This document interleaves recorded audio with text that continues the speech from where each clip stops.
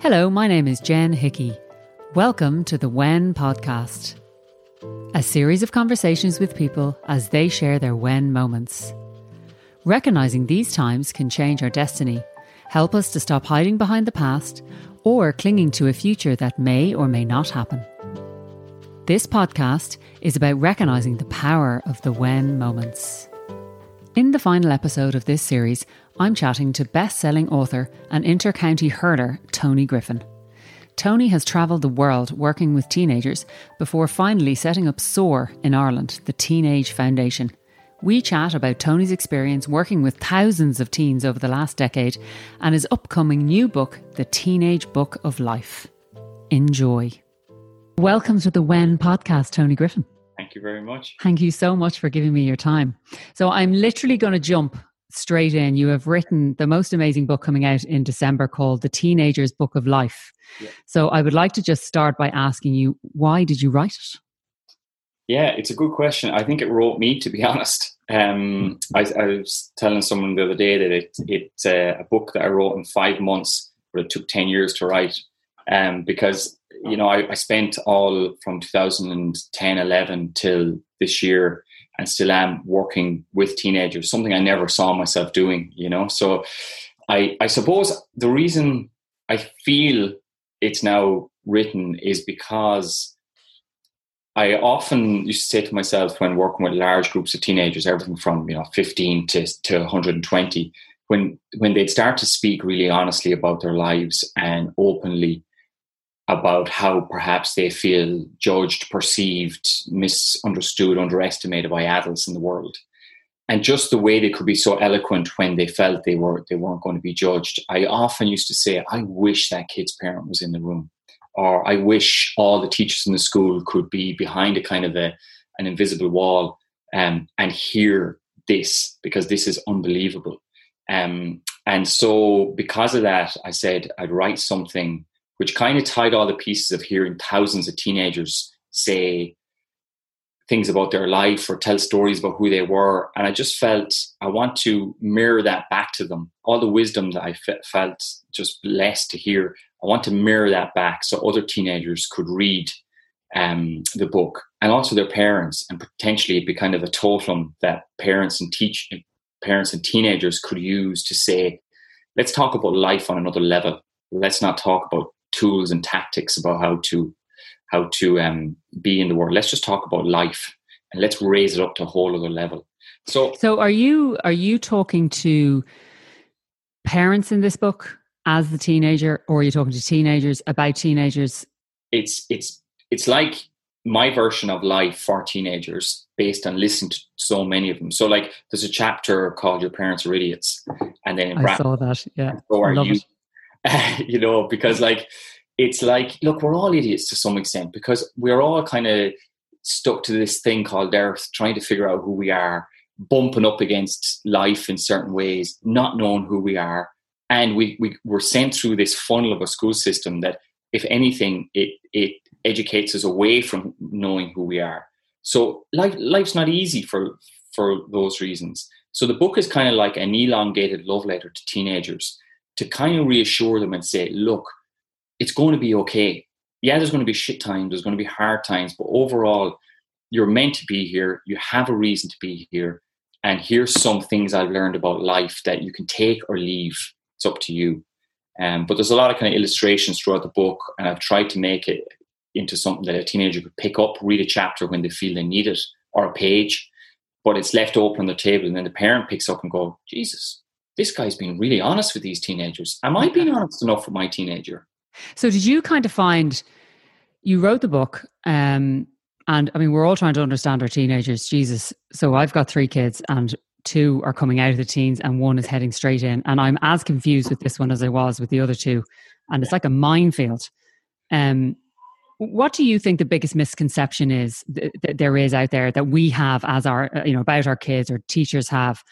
I know I'm just launching these questions at you, but I really struggle with trying to understand, and I like to think that I'm open to approach, but maybe I'm not.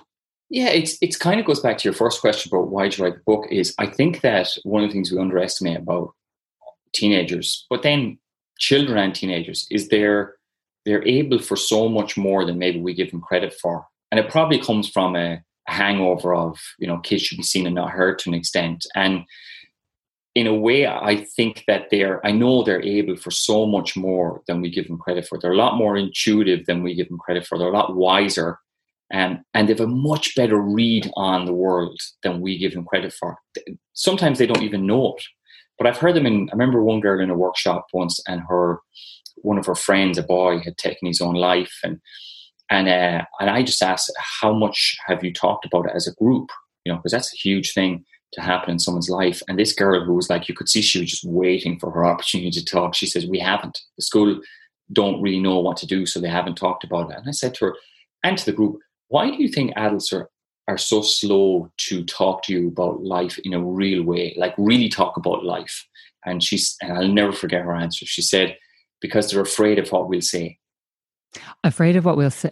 Gosh, that's interesting, isn't it? Because in our naivety as parents, and we all do it regardless, we think we're protecting them, I suppose, in some way by, shielding them from knowing that somebody killed themselves. When in reality, it's something that needs to be spoken about. And if you think of like Romeo and Juliet is about teenagers, and it's dramatic, and like at that stage in all our lives, whether we remember or not, our brain was going through so much development, our emotional centers were firing, we were looking for excitement, we were looking for adventure, we were trying to define who we were and where we were going to go. So I have found the more honest you are with teenagers, and the more you can kind of own your own, it's a very often used word, but your own kind of vulnerable worry and uncertainty, that's what they connect with. They don't connect with the act. And that's why where I think we underestimate is they have us figured out. And I say us, I mean adults who try, and those adults are well-meaning and they're protecting themselves. Maybe they don't want to even understand what's going on inside them.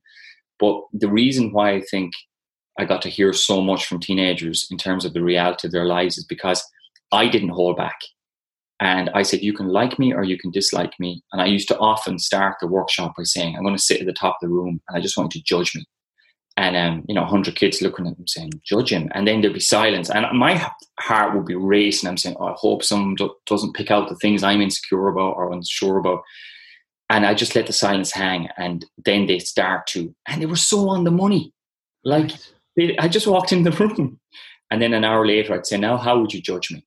And their judgments had kind of gone to a deeper level of, you were real, you're honest, you seem very comfortable in your own skin. And I said, look, when I was your age, I was so uncomfortable in my own skin. I'd walk into a room and think the whole world was looking at me and saw my flaws. And that's what teenagers connect with. That's what humanity connects with, not just teenagers. And do you think as parents, so you mentioned earlier, we don't know how much they're capable of or how much that, they can understand. And and obviously as parents, we're trying to protect our kids. But do you think that they see straight through us in terms of, you obviously walk into a room, they open up to you eventually, we're coming in at perhaps all these kind of rules and regulations. And is that what you're talking about? And obviously we're talking about across all demographics. I want to get into, some of the experience you've had with kids so that we can try and understand, because I would love nothing more than, to be able to understand what's going on in my 13-year-old's head. Yeah, I'm sure he would too. I'm sure he would. And, and I try this approach of, calm, chatting, and I'm usually met with a grunt, which I know is normal now, so I'm not offended. Like, it's grand. But how do we connect with them? How do we let them know that we want to help, or maybe we should just back off? I think there's it's such a kind of paradox. It's like we're the sides. Look, my children are 5 and 5 months, so like I'll probably be ringing you for advice in 10 years' time. I'll be out the gate, Tony. I'll be gone.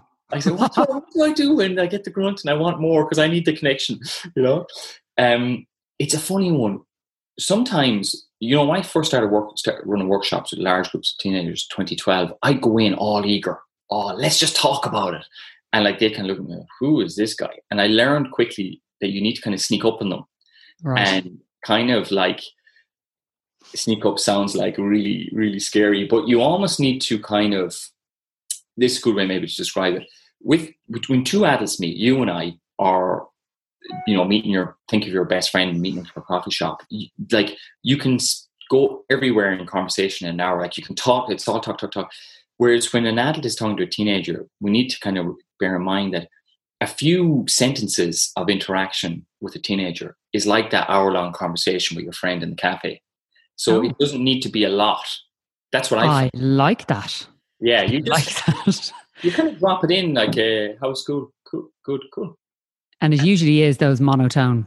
Yeah, and cool, yeah, grand. And then, give them a little bit. Give like, it's almost like sometimes we try too hard. There's going to be times you need to try hard, but you won't feel like trying because you'll just be being honest with them. It might be someone at work that really pissing me off. Like, I really, this is how they make me feel about myself. What advice would you have for me? And I bet you the teenager will have good advice. But you've never asked them for their advice because we think the advice goes one way because we're wiser and we've lived longer. So I don't have any perfect ways to go about it. Only that I've learned over time with teenagers that you kind of throw them a crumb and they come for it. Yeah. The next day they want more because it felt nice, but you don't push it with them. Especially in that age where they just kind of want to be left on their own to figure themselves out. And there is, because actually, now that you mention it, one of the best ways we've discovered over the years of just even starting a conversation is when you bring them somewhere in the car. Of course, yeah. Because I'm assuming it's because we're not sitting in front of them. They're not looking at us. We're kind of sitting beside each other. They're going somewhere, so they know they're getting out. So that does make sense. Then it's not like they're standing there waiting for a grilling. Yeah. Yeah, and I talk about that in the book in one of the pieces about, a girl is in the car listening to her mother saying, I wish you'd just be quiet and leave me alone, stop asking me questions. And in the car right beside him at the traffic lights, there's a girl sitting saying to her, look like wishing for her mother to ask her a question. So there's no one way. Like you've got to just kind of start to understand, who am I dealing with? Like you'll probably know that one teenager is different, one child is different to another. Like they have a different soul print. Not to talk about different fingerprints. So it's almost like the more comfortable we are in ourselves, the more we will connect. Because I remember, a lot of the reasons why I think I enjoyed facilitating groups of teenagers so much is because I'd gone through a breakdown in 2008. I had gone through my darker period in my own life where I walked in and I was kind of like, I don't really have anything to prove to these guys. Like, I'm just me. Here I am. I'm transparent. You can see through me and ask me anything. Whereas sometimes when facilitators will come on board out of nervousness, they try so hard to impress the teenagers. The teenagers go, nah, you're full of shit. You're full of shit too. And, makes sense. So how did you get into it then, Tony? So go back. I know you've written other books as well. And did you always want to work with teenagers? It's a good question. Like, Jenny, I never really, I grew up in the west of Ireland. I was one of the large families, 7.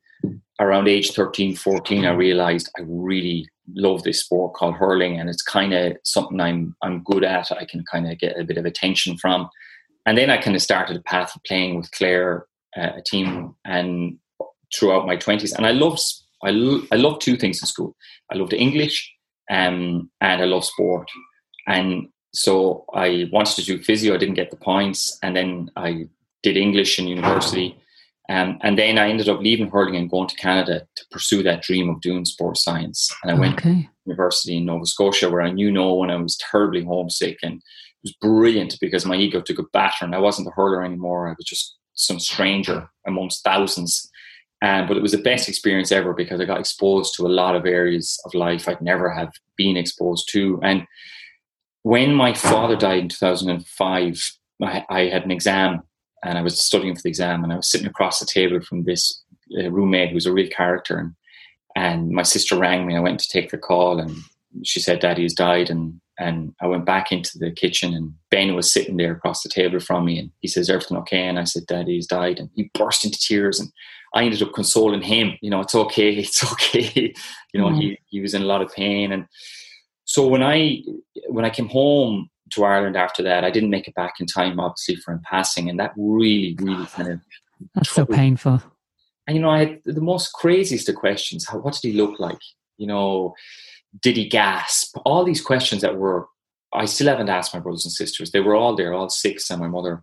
So I think that, I'm even looking, just staring into space, and I'm looking at a picture of him and I on the wall. And I kind of wanted to try and make him proud or do something in his memory. So I decided to cycle a bicycle from one side of Canada to the other, from the Pacific to the Atlantic Ocean. And it was an amazing experience because on so many fronts, I'd never done anything like that. It went on to raise over €1 million for different. Wow. Amazing. Fantastic. And in those days as well, going all the way back, Tony, the dark ages when we didn't have our phones and our... Exactly. Or Stripe hadn't been... Incredible. How old are we? Anyway, sorry. Go on. Exactly. How old are we? But it taught me something. That whole experience taught me that. And I tried to remember it when I was creating the book was, when you go out on the edge and a bit of a precipice and do something that even if it's only a whisper inside you says, this makes sense for you, everyone else may not understand it. Like my family weren't big fans of the idea. A lot of people were against it, but I just kind of pursued it and it worked out. But afterwards, I underestimated the toll, and I'm getting to why I work with young people. That's where I'm going. Okay, yeah.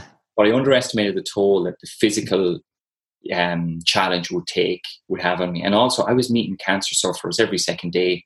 They'd cycle out to meet me. They may be, I've received news that they'd weeks left, or they may just have lost a loved one. And I was a stranger. I was the stranger passing through town that they'd spend a few hours with, and they'd bawl their eyes out and they'd say, I can't talk to anyone else in my house like this. And so I was listening. And when it was all over, it was like a tsunami. It just hit me.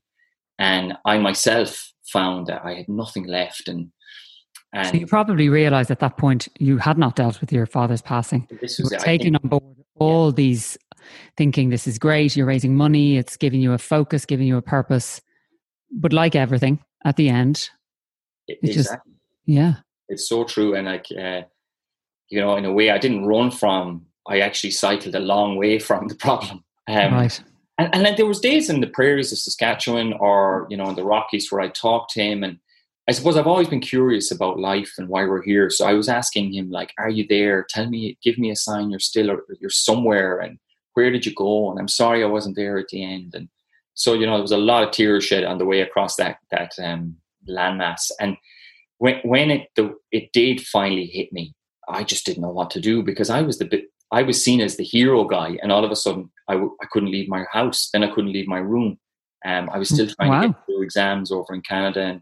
And was this a kind of anxiety, or how would you describe it? It was like an overwhelm. So like I had to go back and finish my exams, and I had a lot of extra subjects to get through, because when I was training for the cycle the year before, I'd put some classes on hold. So I had a huge workload ahead of me. We were still giving away this money, yet, I was trying to struggle financially through the last year of university in Canada. So it was just overwhelming. I had met this girl on the last day of the cycle, who's now my wife, but we were trying to do a long distance. I just felt like everywhere I looked, the walls were closing in on me. So it went from, being uncomfortable in lectures, like, I wish I could get out of here, to, I don't want to go in today, to I don't want to leave my room, to I don't want to leave my bed, to I'm going to actually climb into the closet, which was big enough for me to lie in, because at least it's dark. And then it got so bad that there was one evening I was walking back from a lecture, and a bus was coming down the street, and I remember just thinking, this could be it. This is the best way to end the pain that I'm in. And I just stepped onto the street, and then I stepped back off it. And I remember thinking, Jesus, Tony, there's something wrong. So I rang. I think we all have that one person that we feel won't judge us, or we feel comfortable with. So I rang my sister, who is that person for me. And I just said, look, I'm really not in a good place. And so I came back home and started counselling. And like, it was laughable, Jane, because I went to a counsellor in Limerick, and I was there like, what if the press see me? Like, that this man is so weak. And it was the best thing I ever did, because through it, I started to do some of the work that I hadn't done on myself and with myself. And you mentioned earlier about having a relationship with yourself. And there's a quote in the book: the most important relationship you'll ever have in your life is with yourself. Every other is secondary. Because that's what I found when I went to see that counsellor. I just discovered things I didn't know about myself, and why I was missing my father so much, and regrets I had. And when I came out with that, I said to myself, I can't be the only person that has gone through this. But I've never met anyone that has. This is 2000 and 8, 9. No, mental health wasn't such a everyday conversation. So, and you were also a male, so you probably had that whole be strong, be a man, don't cry, all of that. Yeah, 100%. I can't tell you the shame I felt going to counselling, or the guilt I felt that I was having to have conversations with my mother about how I was feeling, and just the absolute embarrassment that I could go from being someone that 5,000 people came to see cross the finish line to now having to just try and keep it together to get through the day. So after that, I approached an organisation called the Gaelic Players Association. So they represent GAA players in Ireland. And I said to them, I want to do something on mental health and men. And they said, we love that. And I had conversations with the HSC. And then the global financial crisis hit. And the HSC said, look, we don't have any money. So I sat in that for a while. And then I saw a documentary about Jim Stynes, the Irishman who went and played Aussie Rules in Australia. And I swear, it was 2010. It was December. I was living in Dublin, and it felt like something in that documentary just went like kind of pulled me. It was for you. It was there for you. It was so there for me. But I was about to get engaged. I didn't have a job. It was the middle of the financial crisis. And my father had left me a small amount of money that I bought a car with. So that's all I had was the car. And I remember thinking, it's the only thing I have of worth. I had loads of books I had accumulated. I sold all the books. That got me like 2 weeks of living expenses. But I wanted to get to Melbourne to study the organisation that Jim Stynes had created. And I said to myself one evening, Tony, this is it. This is the time. Are you actually going to do this? So I sold the car, and that funded me to go and study the work. Jim, wow, amazing. Myself and another guy. And we went down and we just studied. Jim was dying at the time. He died of cancer a year later. And I know at 45, I'm 40 next year. I think, geez, he was 45. So he had built an incredible organization that was so futuristic in how it dealt with mental health. Because my research, when I was trying to get the men's mental health off the ground 2-3 years before that, showed me, I just said to myself, okay, I'm a fairly open-minded guy, and I was able to push myself to counselling. Most of the services I saw, I said, they're just not cool. They're just not they don't feel to me like young people, if they were like me and had a dark period, would jump at that. So I said, how can we make this thing called mental health cool? And I don't mean like... Yeah, look, and you'd wonder as well, and we'll talk about it, how much it's changed, because there is still this taboo around mental health. Yeah, it's just so understood. I think we've moved it a long way, but we're only beginning in some ways.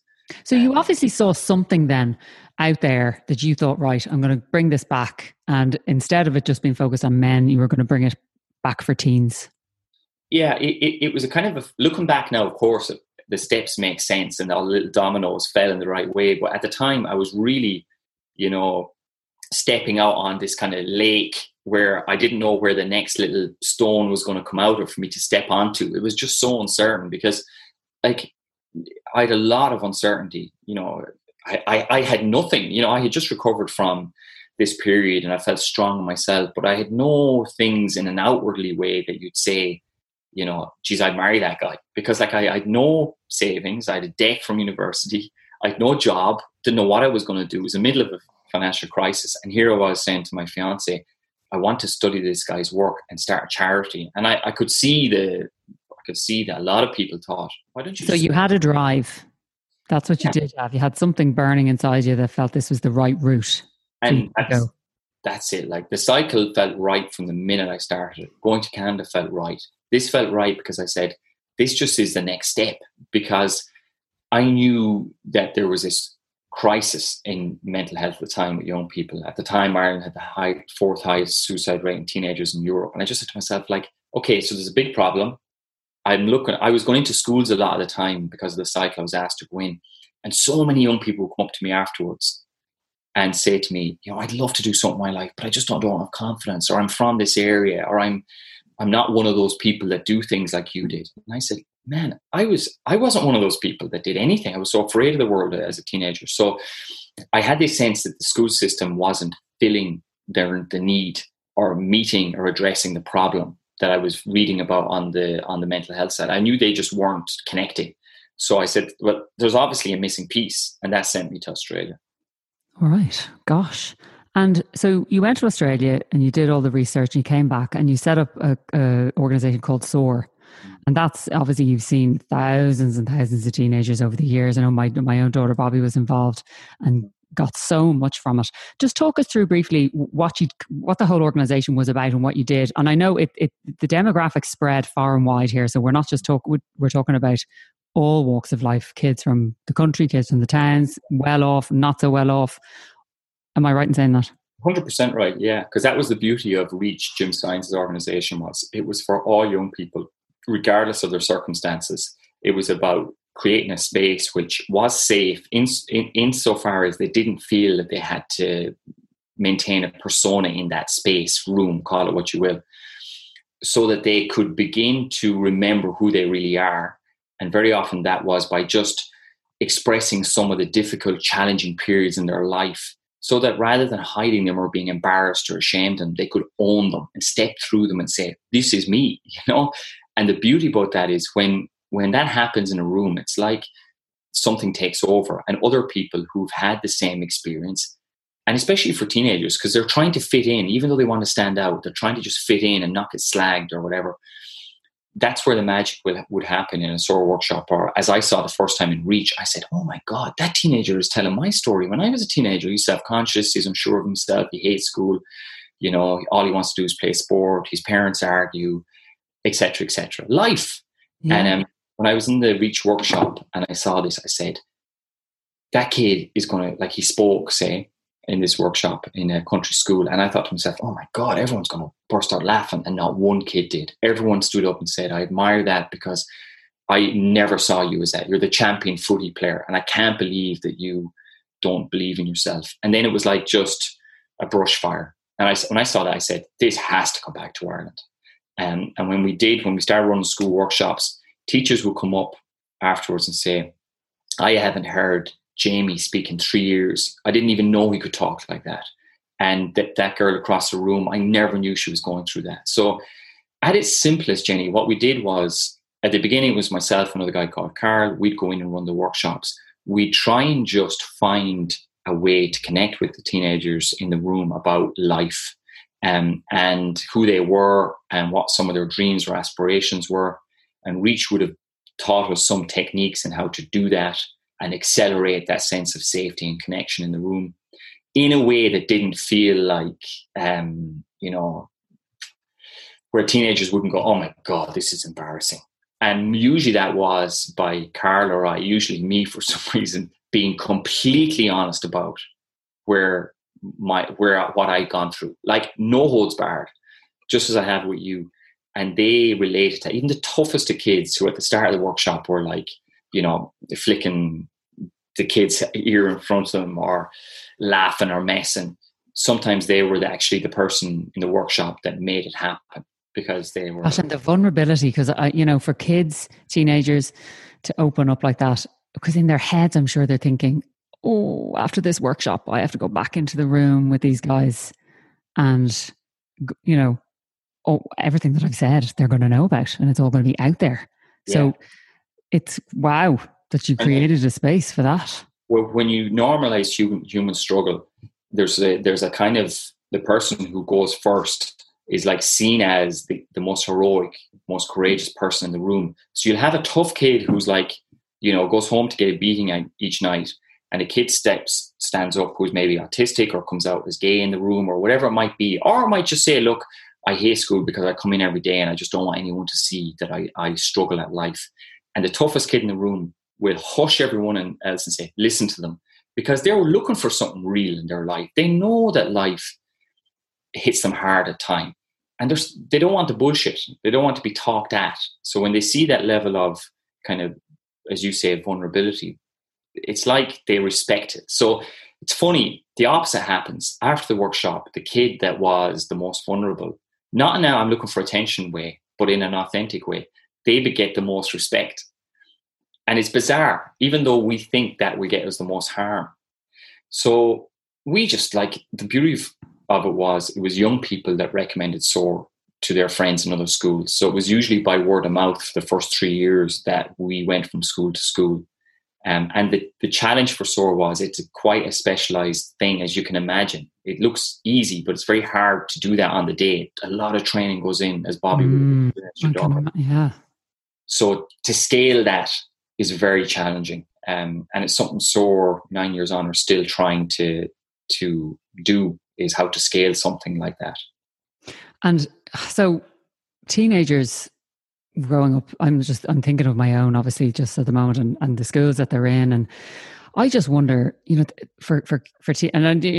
assuming you go through all of this in the book. Like, to me, it seems like I think I'd hate to be a teenager today. It's just, I think back to when I was a teenager and I found it hard enough, but I didn't have phones and I didn't have, and I'm constantly giving out to Jed and get off that phone and get off. What do you, having gone through all the experience, when you look at teenagers today, like, are phones and screens and all that a huge concern for you when you think of your own kids? Or are we just, this is what we're saying about earlier, are we just panicking over something that we just need to accept? Yeah.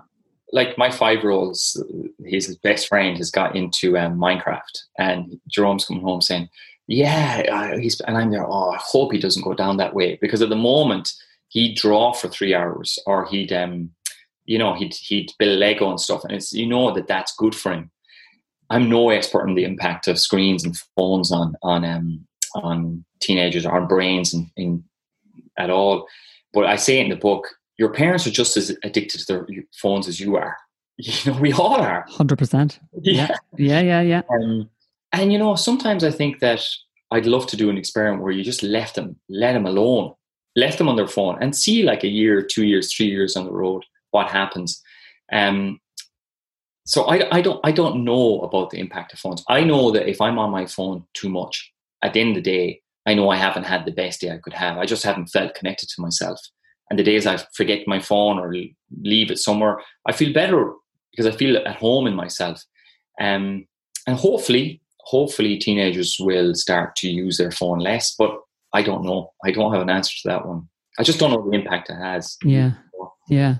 And what do you think, having gone through it all with all the different groups, because you have possibly the kids that are in, like, the good schools, and the parents are thinking, my Johnny or my Jed or whatever wouldn't behave like this, or, but actually behind the scenes, are they all going through the same torment? Let's talk about the different demographics and what that means. Yeah, yes, I think they are. I think that. And do we actually put more pressure on them then? It depends what you define as pressure. Pressure to do what? Pressure to be really good at school. I think the school system does a lot of damage.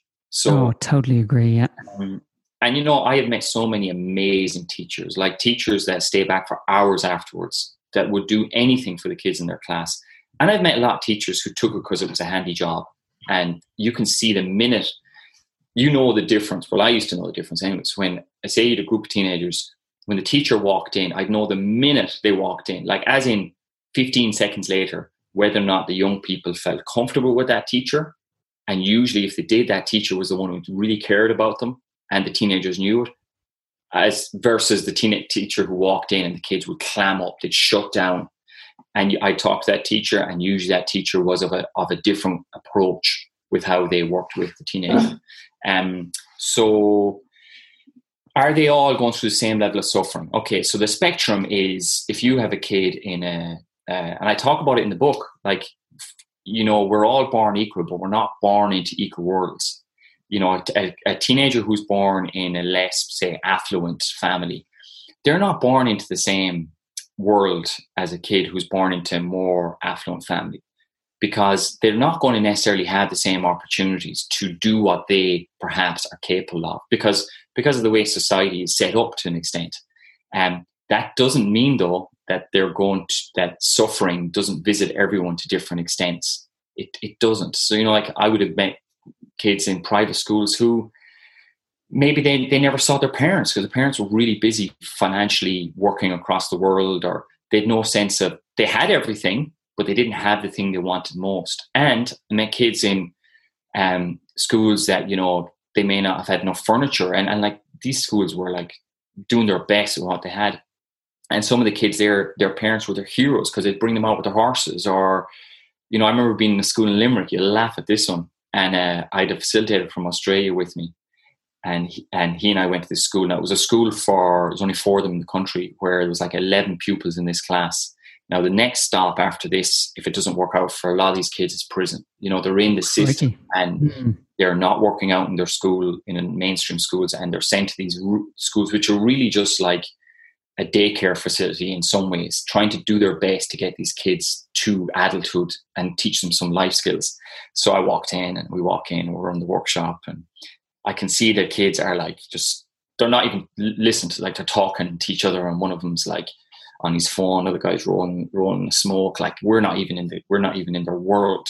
But I know they're clocking us and they're figuring us out. So a few minutes into the workshop, we got talking about things that make us feel alive. Like the world just stops moving for a while, with no worry, with no fears.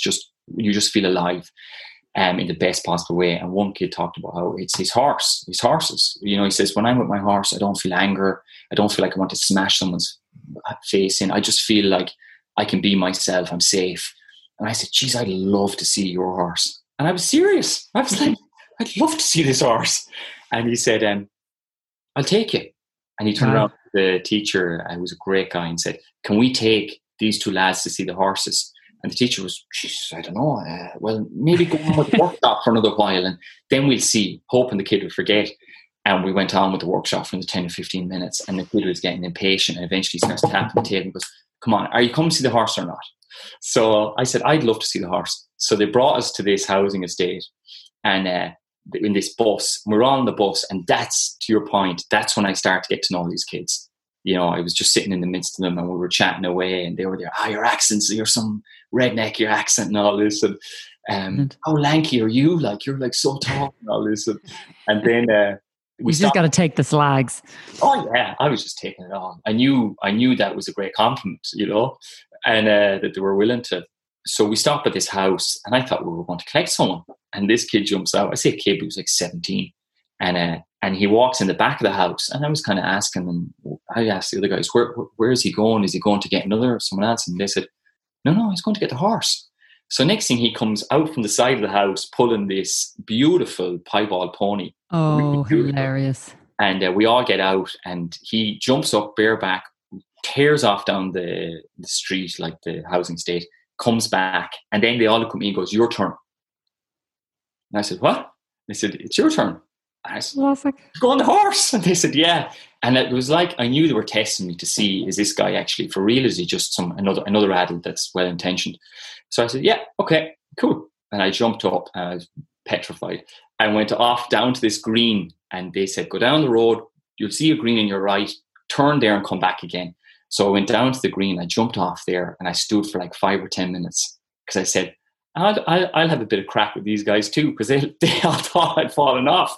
Yeah. They came riding up the thing, like holding on for dear life, and they were all clapping and hooping. And then they said to my Aussie friend, now you're next. He'd never been in a horse, and he jumps up. But the reason I tell you the story is because it was just amazing to see that those kids, once we found what meant something to them and what brought them joy, what kind of alleviated the suffering that at times they were going through, it didn't matter that we were from different worlds, or that. And was that because I'm just thinking back to what you said earlier about, the different demographics. So, is that because you were wanting to spend time, do you think? Yeah. And I wasn't seeing them as they know the world sees them. And I asked them to judge me, like I told you. And then I said, now, how do people judge you? And they said, like, and I say this because these are the words they use, knackers. Of course, yes. All the things, wasters, shit, never be any good. And like, when we were coming back in the bus, we dropped them at their houses. And like, it's not that I grew up in affluence or anything like that. By all means, I didn't. But I didn't think that in Ireland there were houses like some of the houses those kids went into. And I just thought to myself, how heroic are they to be coming to schools, trying their best, minding each other, because they really minded each other in the group. I said to myself, like, they're so heroic. And I think when I walked into the workshop, I didn't see them as what maybe the labels they are used to. I was just interested in their story. I didn't shit what they look like or what. So what happens, do you think, along the way? So you have these guys you're talking about, they're 17. So somewhere along the way, they were classed as this. Mm. You're saying knackers, whatever. We all see kids hanging around, and you might have a perception of where they're from or who they are. And then you have the kids that are going to the great school, and they can equally end up the same way. What happens, do you think? Is it because I'm really, as I said at the beginning, just trying to understand, and as a kid, what they're going through, and all you want is for your kids to say, to be happy and grow up and all that. But really, you want them to grow up. You want them to be kind. Is I think one of the most important. And somewhere along the way, they're trying to fit in. I'm assuming that's a thing you see across the board, no matter. Like the most insecure kid in the class is the one that's sometimes the loudest and usually trying to fit in the most, but they're so insecure. That's, I think, where what happens is that coming from home? That's, I guess, what I'm wondering. Because obviously, and what you said earlier about parents and traveling and working and no time and all this. So we're living in these fabulously big houses, but at the end of the day, there's no communication going on. Do you think that that's more detrimental than the people that are, your man has the horse in the back garden, but clearly something is definitely going right there for him because he's going every day. He's trying. Or what do you think? You wrote this book. Yeah, I can see. I wrote the book. It's funny, I wrote the book for teenagers because I want to kind of reassure them that that life, like one of the chapters in the book is called Hard Times. And it's about that, whether you're in an affluent, the big house you talk about, or you're from an area that's seen as the very opposite to that. You're going to go through hard times, and your life is going to be difficult at times. Your parents are going to have difficult periods in life. You're going to lose your granny. The amount of teenagers, when I ask them, who's your favorite person in the world, they'd say my granny, because I never feel like she's judging me. I never feel like she's going to say, that's stupid. She just listens to me. But they feel the parents are judging them. Very often they do, yeah. And that's where teenagers have an amazing radar. They'll tell you so much. They'll show you so much as they think you will be able to handle. And they'll stop short just of what they know you'll judge. And if they feel that you're going to judge them, and let's be honest, nearly all of us have judgments of our parents, of our kids, to some extent. We're like, I wish they weren't like that. I wish they were a little bit like this. And it's like teenagers have an antennae for judgment because they're so afraid of being judged day to day in schools that they have this radar for when they're judged, and they'll kind of change your behavior to stay safe. So what happens is a good question. I think one of the things that happens is we grow up almost as strangers to ourselves, and we don't really know who we are unless perhaps something seismic happens, like a divorce or a death or a job loss, and then we kind of have to look at who are we. And who am I really? And is this life I'm living by choice, by design? And then what does that mean for my sense of peace with myself? So I think what happens, teenagers, like us all, is, our adult population are the most medicated population in the history of the state. For a reason, there's a lot of anxiety and uncertainty, but I think kids start out to varying and differing degrees.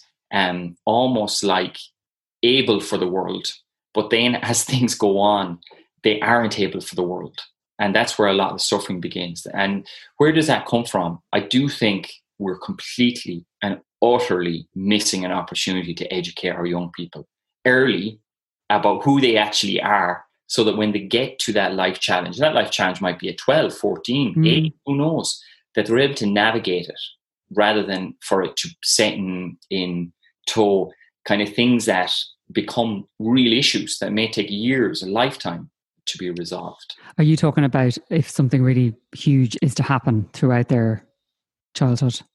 Yeah. So you obviously have things like abuse and, lots of kids who, had been through abuse or a family member had as a child. And that's horrendous. How do you overcome that? That takes a lot of healing. But I think just in general, we don't send our teenagers, our children out into the world with an understanding of the one subject they are going to need, which is, who am I?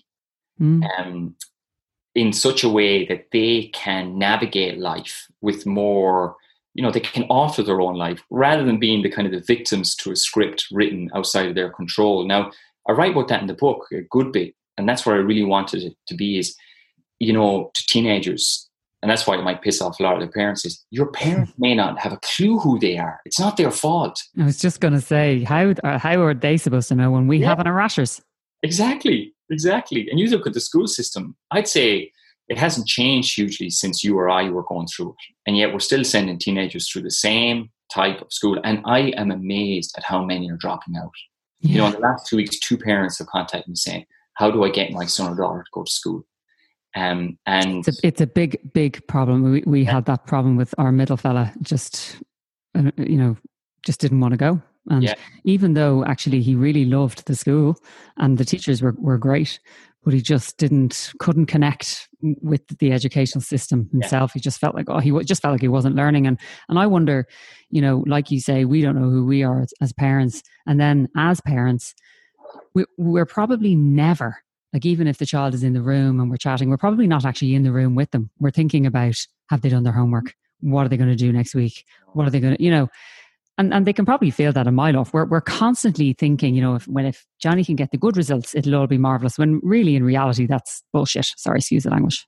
No, it's so true in so many ways, because, you know, if you think about, as you just said, like we've got to plan what we're to do, and we want the best from all that. But like, it's like, and again, this is in the book, but it's like we place our ladder against the wall, which is get Johnny the points.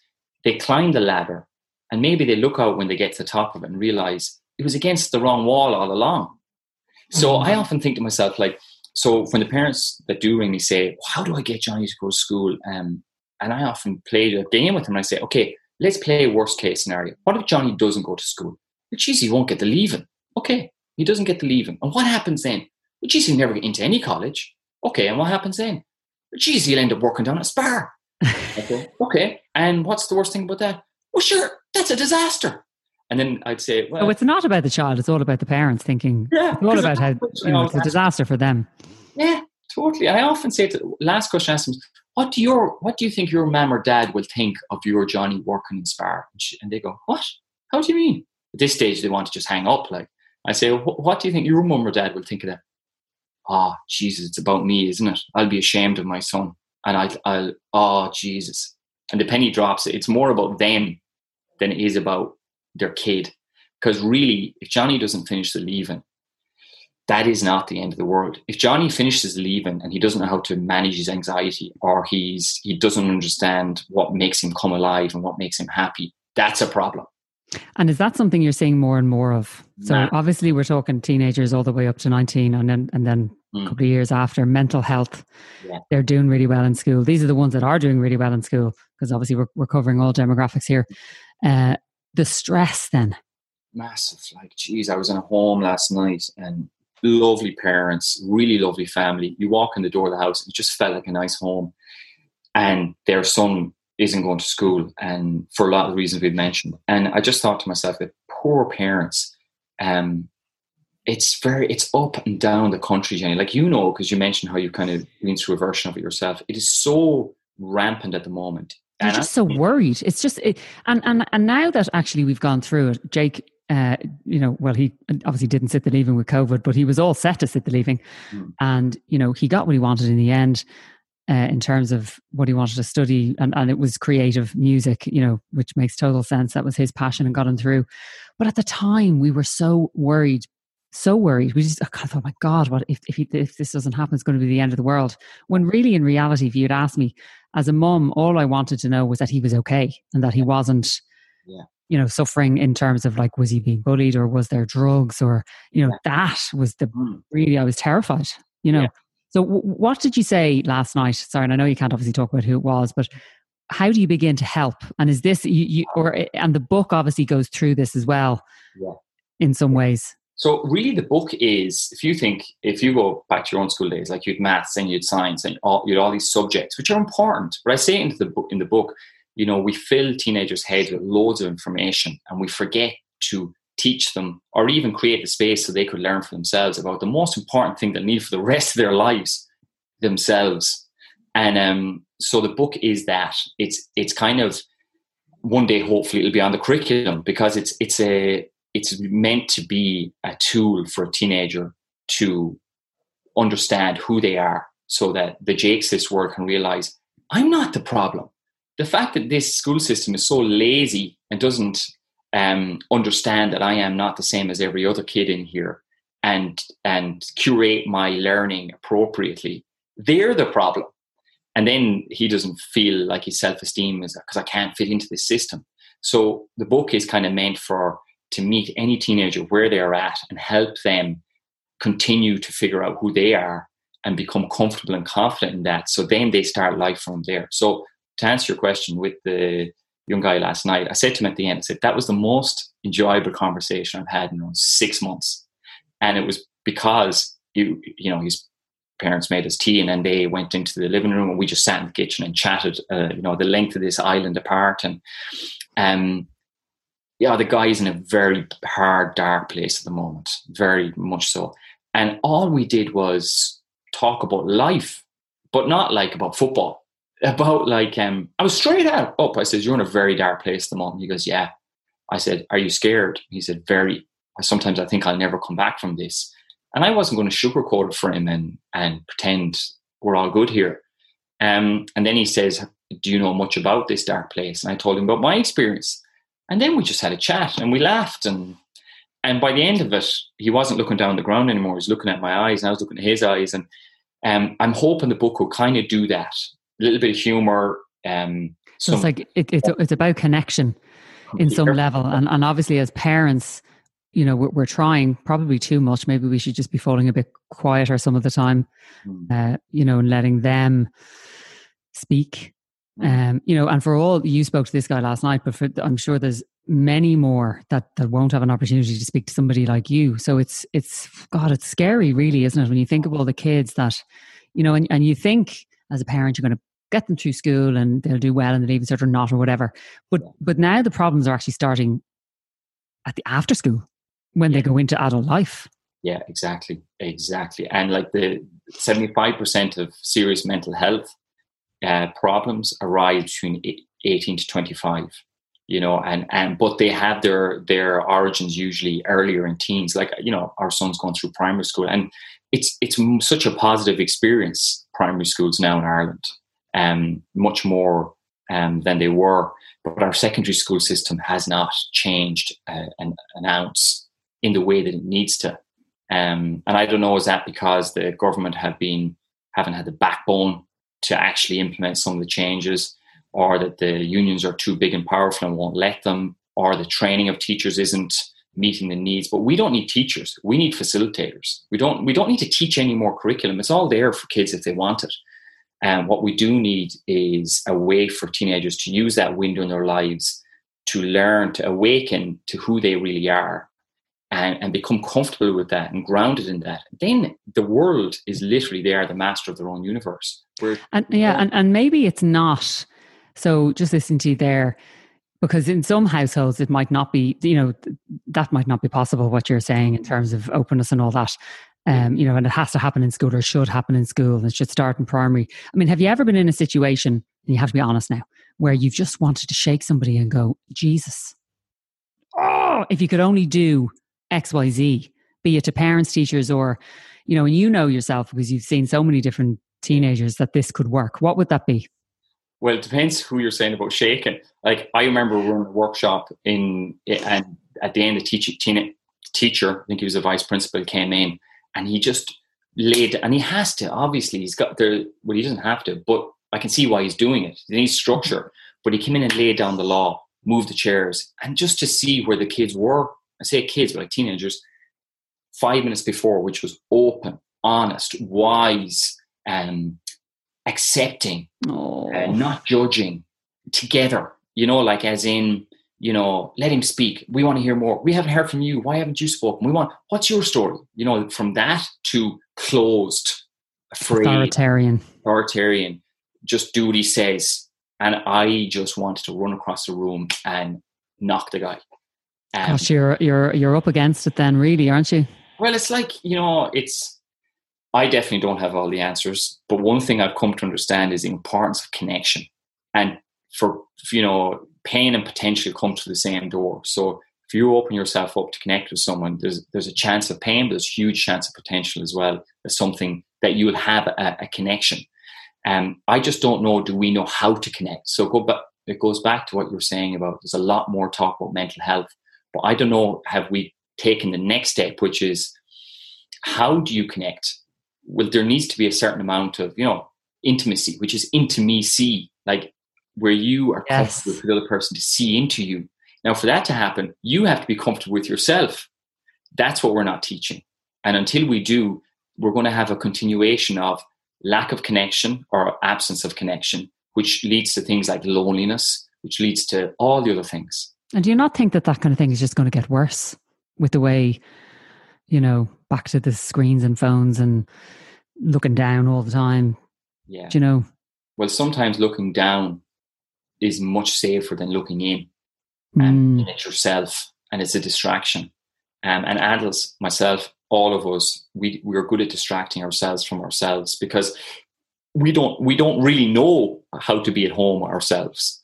And that's what I think, that window of teenage years, if we got it, I often say, if I won the Euro Millions, I'd love to open a school where all we taught was connection and whatever you want to learn. So if you want to be a mathematician, we'll get you the best maths teacher in the world. But if all you want to do is create art, let's create you a studio and just see what happens.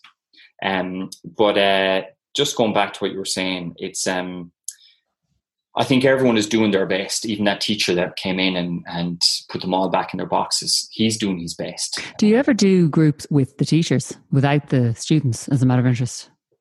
Well, like the teenagers would always said, can we get rid of Miss Murphy? Like, they come up to me. Yeah. No, I mean, do you ever just do, before you see the kids, do you take a group of teachers and bring them through what you're doing on their own?